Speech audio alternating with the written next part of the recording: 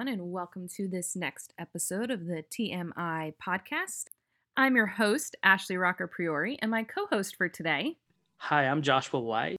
Since this season is all about networking, we thought it would be really important to have a very senior faculty give us some advice on how to network with senior faculty. So we are so excited to have Dean Shepard here with us today to discuss this important topic. Dean is the Ray and Milan Siegfried Professor of Entrepreneurship at the Mendoza College of Business at the University of Notre Dame.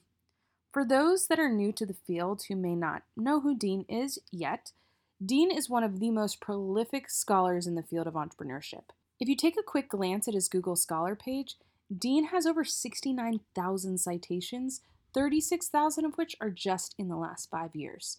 His research has won awards, has been published in top management journals, but more importantly, he is one of the most gracious and kind people that I have ever met. And almost anyone you talk to about Dean would say the same. So we're really excited to have him here for today's episode. To kick us off, every episode starts with an icebreaker question. And since we're in season 4, we now have a new icebreaker question this season. If you could have any superpower, what superpower do you wish you had? Wow. I suppose it would be like Superman. So you could leap tall buildings with a single bound. That would be mine. So why do you want to leap tall buildings? I don't know. I haven't thought much about superpowers, really. So not flying, not being invisible, you just want to jump really high.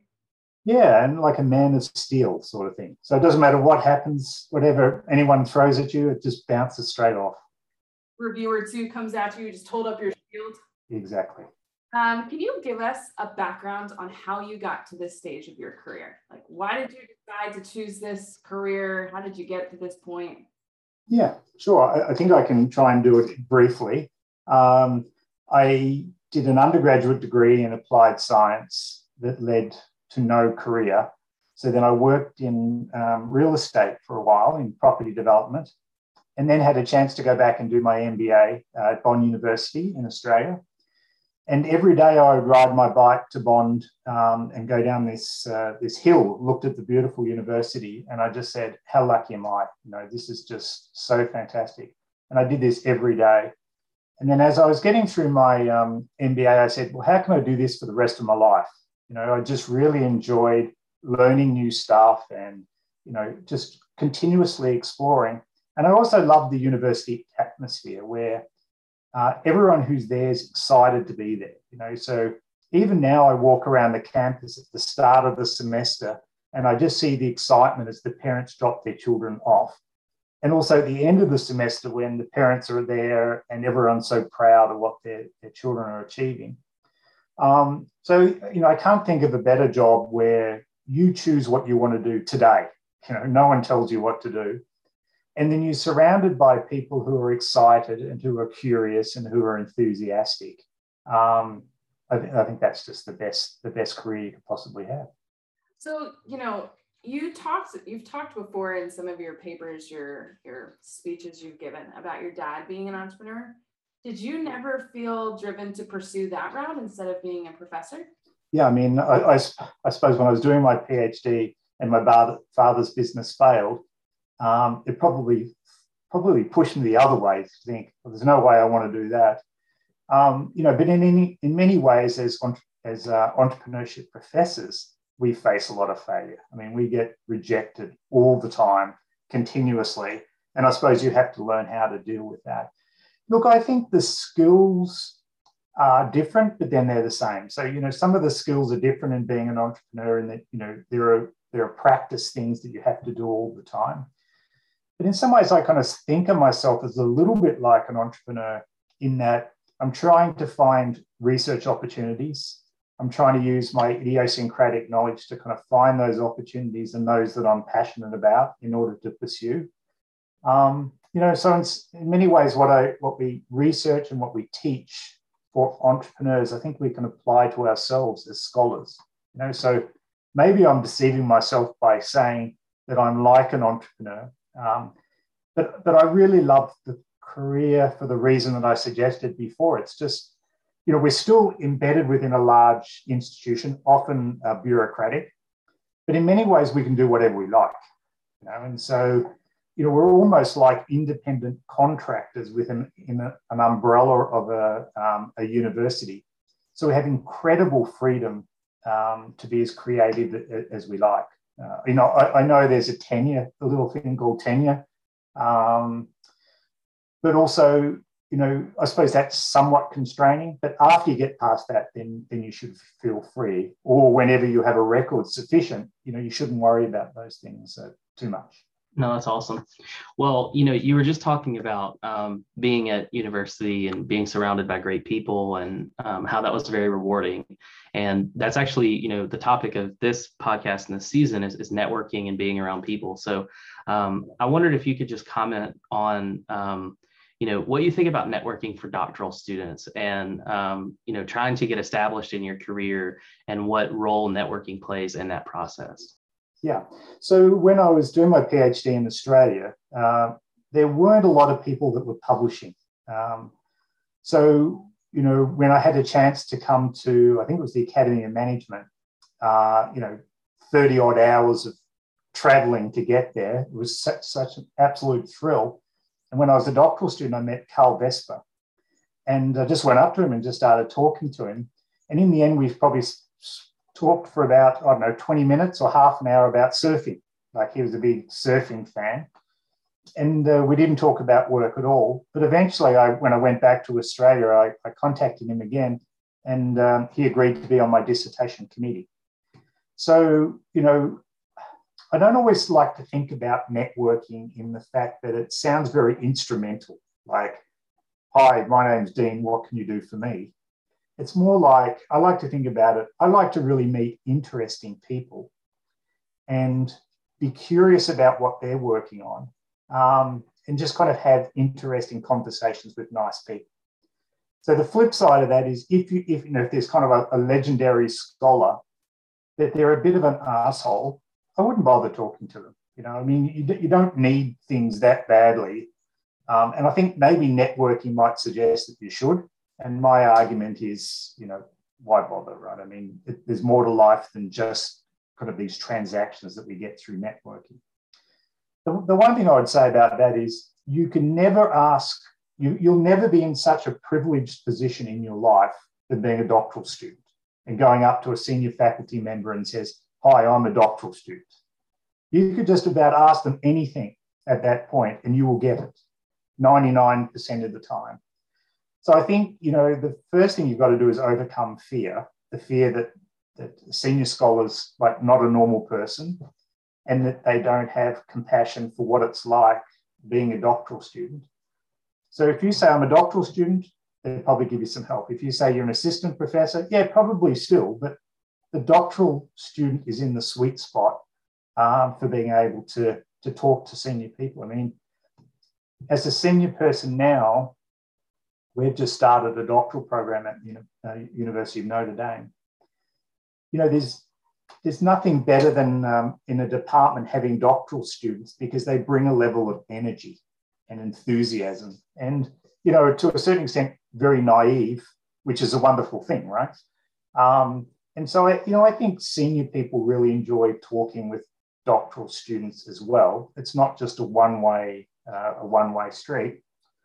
But I also like to think of it as like it's the paying it forward. Carl Vesper took the time to talk to me, and it meant so much. I travelled so far, and I travelled all the way back, and I still remember it all of this time later. That that I have an obligation, if people come up and ask me a question, for me to at least give them some time, some genuine time, as a way to kind of pay back to Carl Vesper, in the hope that those people will pay it forward when they become senior professors, which I assume that they will. I love that. That's such a nice answer, I think, to hear as a doc student. But I'm sure, especially with AOM approaching first or even Babson approaching first in-person conferences, I'm sure you will be approached by lots of doc students who have been dying to meet you. What is some advice on how these students, yes, coming up and saying, hey, I'm Ashley, I'm a doctoral student, but then not freezing and like having something to talk about?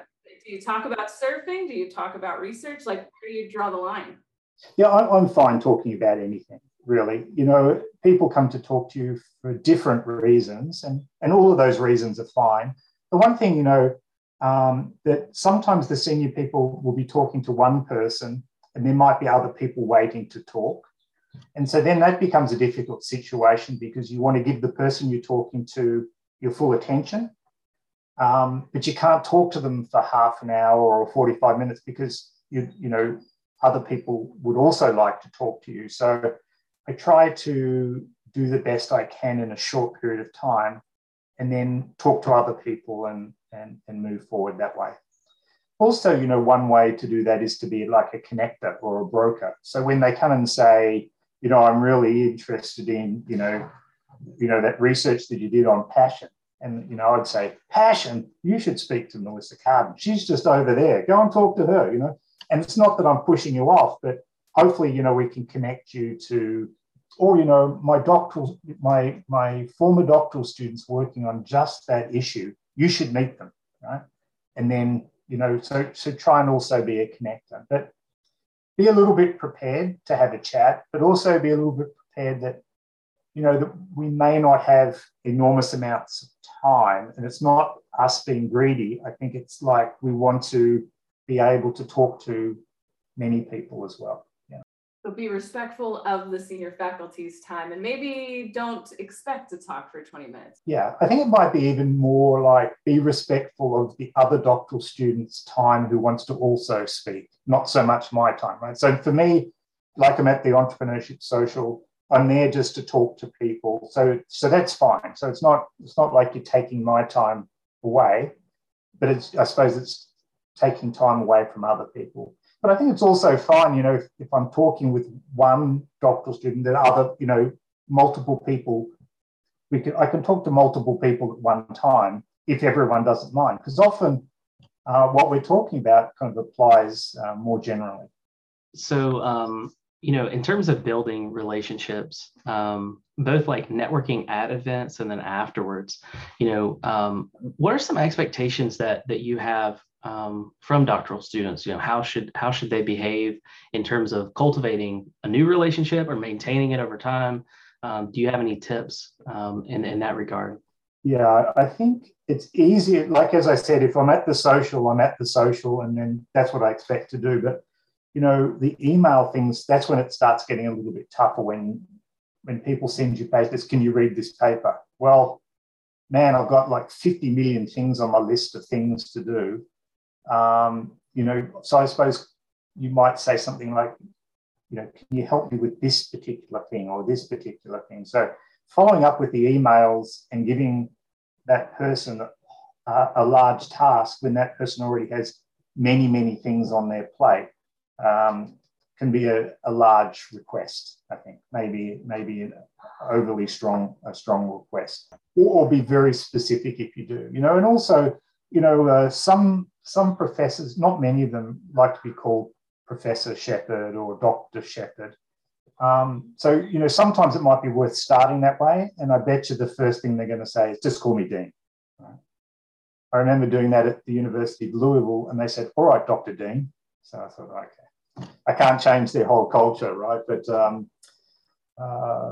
yeah, so, you know, maybe start a little bit more formal and then take the cues from the person and then it'll become very relaxed very quickly. I think the only thing that ever used to get to me was it would be like 11:30, 12 o'clock. I've got a beer in my hand and someone comes up and says, why did you reject my paper at the Journal of Business Century? You know, and you think, oh, come on, man. Look, it's nearly midnight and I'm drinking a beer and you're asking me, and then you're asking me about something. I can't even remember my own papers. How am I going to remember your paper and the reviews that I sent to you months ago? So those things are a little bit frustrating, you know. So I suppose you don't assume, like if you ask Howard Aldrich about his paper in 2002, rightfully so, he may not remember exactly what he said, you know, what he said in that paper. So, but I think, you know, that question's fine so long as you can tell him what he said or what I said in my papers. But I think those questions are fine. You know, I don't think there's too many things off limits. I suppose try not to get too heavy on on things. But even then, I think that's fine. So I think it was 2 years ago it might have been it was AOM Doc Consortium. You had been invited to do like a guest speaker type thing. And I remember you telling the story about how you really wanted to work with Marilyn on a paper, and you were so excited that she said yes. And I remember thinking how gracious and how humble that Dean is so excited to work with someone earlier in their career. I'm sure that you probably get so many people that say, hey, Dean, here's a paper. Can you work on this with me? What should doc students do if they want to, if there's like an area of research that they're doing that's really in your wheelhouse, to build that relationship with you into eventually a co-author relationship? Yeah, I mean, that's a good question, and I'm not sure I have a good answer. Sometimes it comes through, for example, through your supervisor, right? So, I mean, you work with Melissa, and I know Melissa really well, and she contacts me and says, Ashley and I are working on this thing, how about you, have a look at it and see if you want to join. Sometimes it works like that. A lot of people do contact you out of the blue. Often I say no to those things because, one thing is giving feedback to people. The other thing is forming a co-authoring relationship. And that's tough if you don't know someone or you barely know someone. So that's tough. I think, I'm more likely to say no to someone who sent me a paper that's like a review paper or a theory paper or something like that, because there's still a lot of work that needs to get done on those sorts of things where the outcome is highly uncertain, and it might depend on me needing to rewrite nearly everything. But if someone comes with some really unique data that really kind of captures your attention, and they've really done a good job so far, then maybe you've got a possibility. Yeah. So I asked Ashley, I was like, if we're doing this podcast, I want to ask you, on behalf of all the listeners, there's a lot of people that will be listening to this saying, how can I be the next Dean Shepherd? And I want to know what you think about that. What would you tell to that person? I was so uncertain when I was a doctoral student. I remember I still remember now standing in the university library at Bond University, and I held a ETP in my hand and a JBV. And I said, maybe one day I might get one or two papers in this one, and I might get one in that. And so I've exceeded my own expectations by 1,000,000-fold. I think the one thing that I would say that I've done well, if I can be so immodest, was really working with people that I like and having long relationships working with them, right? So, it kind of makes it fun. We trust each other.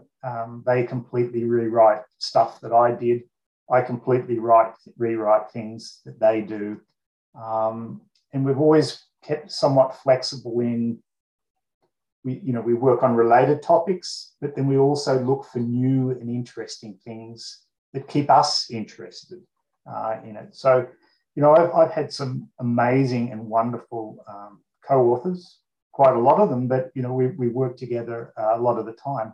I think that's the thing that's been, that if I had a suggestion for people, I would say it's not an easy thing to do, but find a co-author that you get along with and you enjoy and you trust.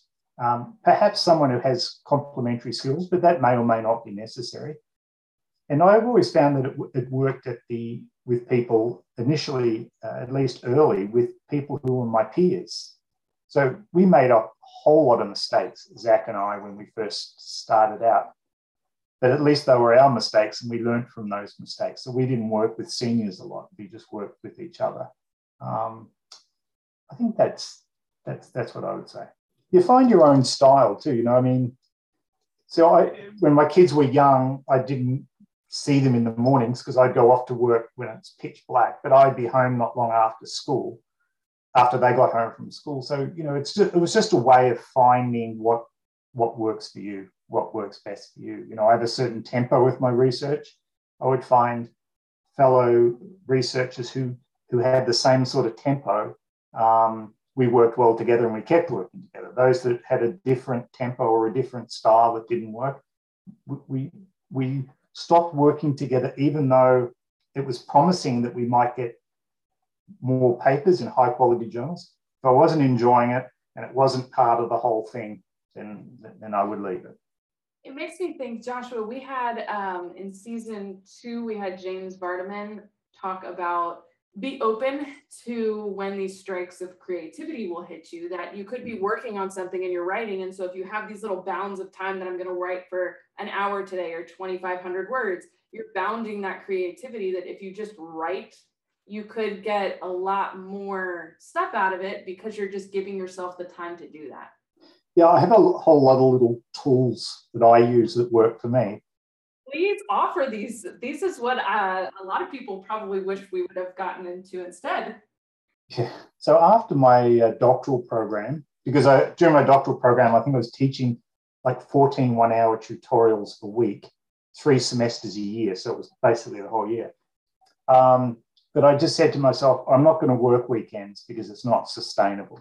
And then when I had young kids, I still, even though my kids are grown up now, I still force myself not to work on the weekends, even though I want to, so that I'm busting to get back into it on Monday. And also just what you were saying, Ashley, about the compressed time. I work from 7 until 4:30 or 4:15. And then I just work intensely, but then I have the evenings off and I don't work the weekends. And it kind of really rejuvenates me. And also, I suppose you have a period of incubation where you're not thinking about work, but in the back of your mind, you're still thinking about it. So I try and follow that hard and fast rule about time. It's impossible to do as a doctoral student. Yeah, I mean, that's why I said when I finished my doctoral program, that's when I created my schedule for how I was going to work. But when you're a doctoral student, you don't have control over your own schedule in some ways. And also, you're under somewhat tighter deadlines. It's too weird, too chaotic as a doctoral student. You just got to get stuff done when you can get it done as a doctoral student, right? But I don't think you can sustain that work style as a successful career strategy, for a decade or more. So then you just have to find what works for you. No, I mean, I think that's great advice, honestly. And I definitely agree. It's hard to do in the doctoral program. But thank you for sharing your advice with us. But I'm hearing more and more people talk more about job fit within the culture. Do you think culture has always been this big of a deal with jobs? Or do you think this is like something that is now becoming more of a thing, maybe post-COVID? Yeah, I mean, it's a complicated question. Not everyone needs culture. So some people are happy to work on their own and work from home. And so they don't care about organization, the culture so much. In the old days, but not so much now, we used to worry about, will they accept our entrepreneurship research as legitimate? Right? And so you want to know those sorts of things. But as I said, I don't think that seems to be an issue anymore. Sometimes people want to publish with the people where they're applying for a job. For me, that's never been so important because I've always had other people that I'm working with. So, I like having nice people around me. And when I was at Indiana, we'd go out for dinner and with all my friends, but we didn't publish much together. And same at Notre Dame. I'm the only entrepreneurship person there. We rarely work together, but I love the climate. It's the people are friendly and all of those types of things. So people look for different things. Maybe as a junior scholar, it might be different than what it would be as a senior scholar. Like the journal lists at Notre Dame, I didn't worry about when I applied because it didn't matter to me anymore, right? I mean, there's no more promotions, there's no tenure that when you're more junior, you might care about, or you will care about those sorts of things. So, yeah. Last question to wrap it all up. Knowing what you know now, given the career you've had, what is one thing you wish you had known when you started your doctoral program? First, I'd like to say my career is still not over.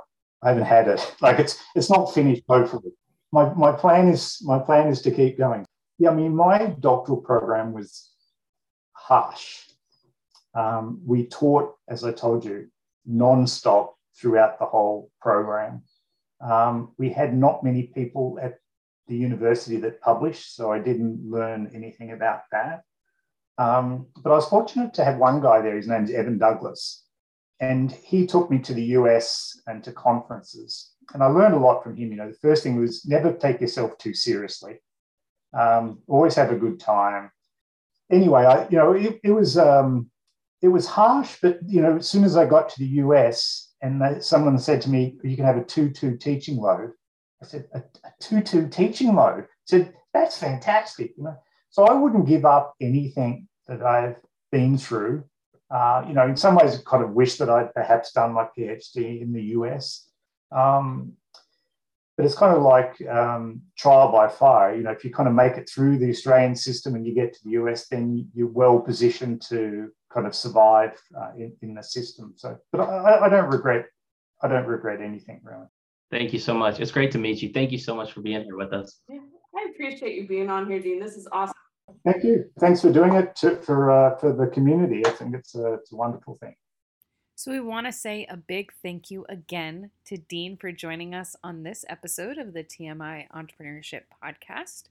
As usual, if you have any questions, suggestions, feedback for future episodes, please be sure to send it to our email, tmientpod@gmail.com. Be sure to click the follow or subscribe link so you can find out about future episodes and share it with your friends if you think it could be of use to them as well. We will have one more episode for this season about networking with your peers, and then we will end this whole year's episodes with a special bonus episode about the job market that will release right before AOM. So stay tuned for that. In the meantime, we look forward to reading your comments and suggestions, and we will see you next time.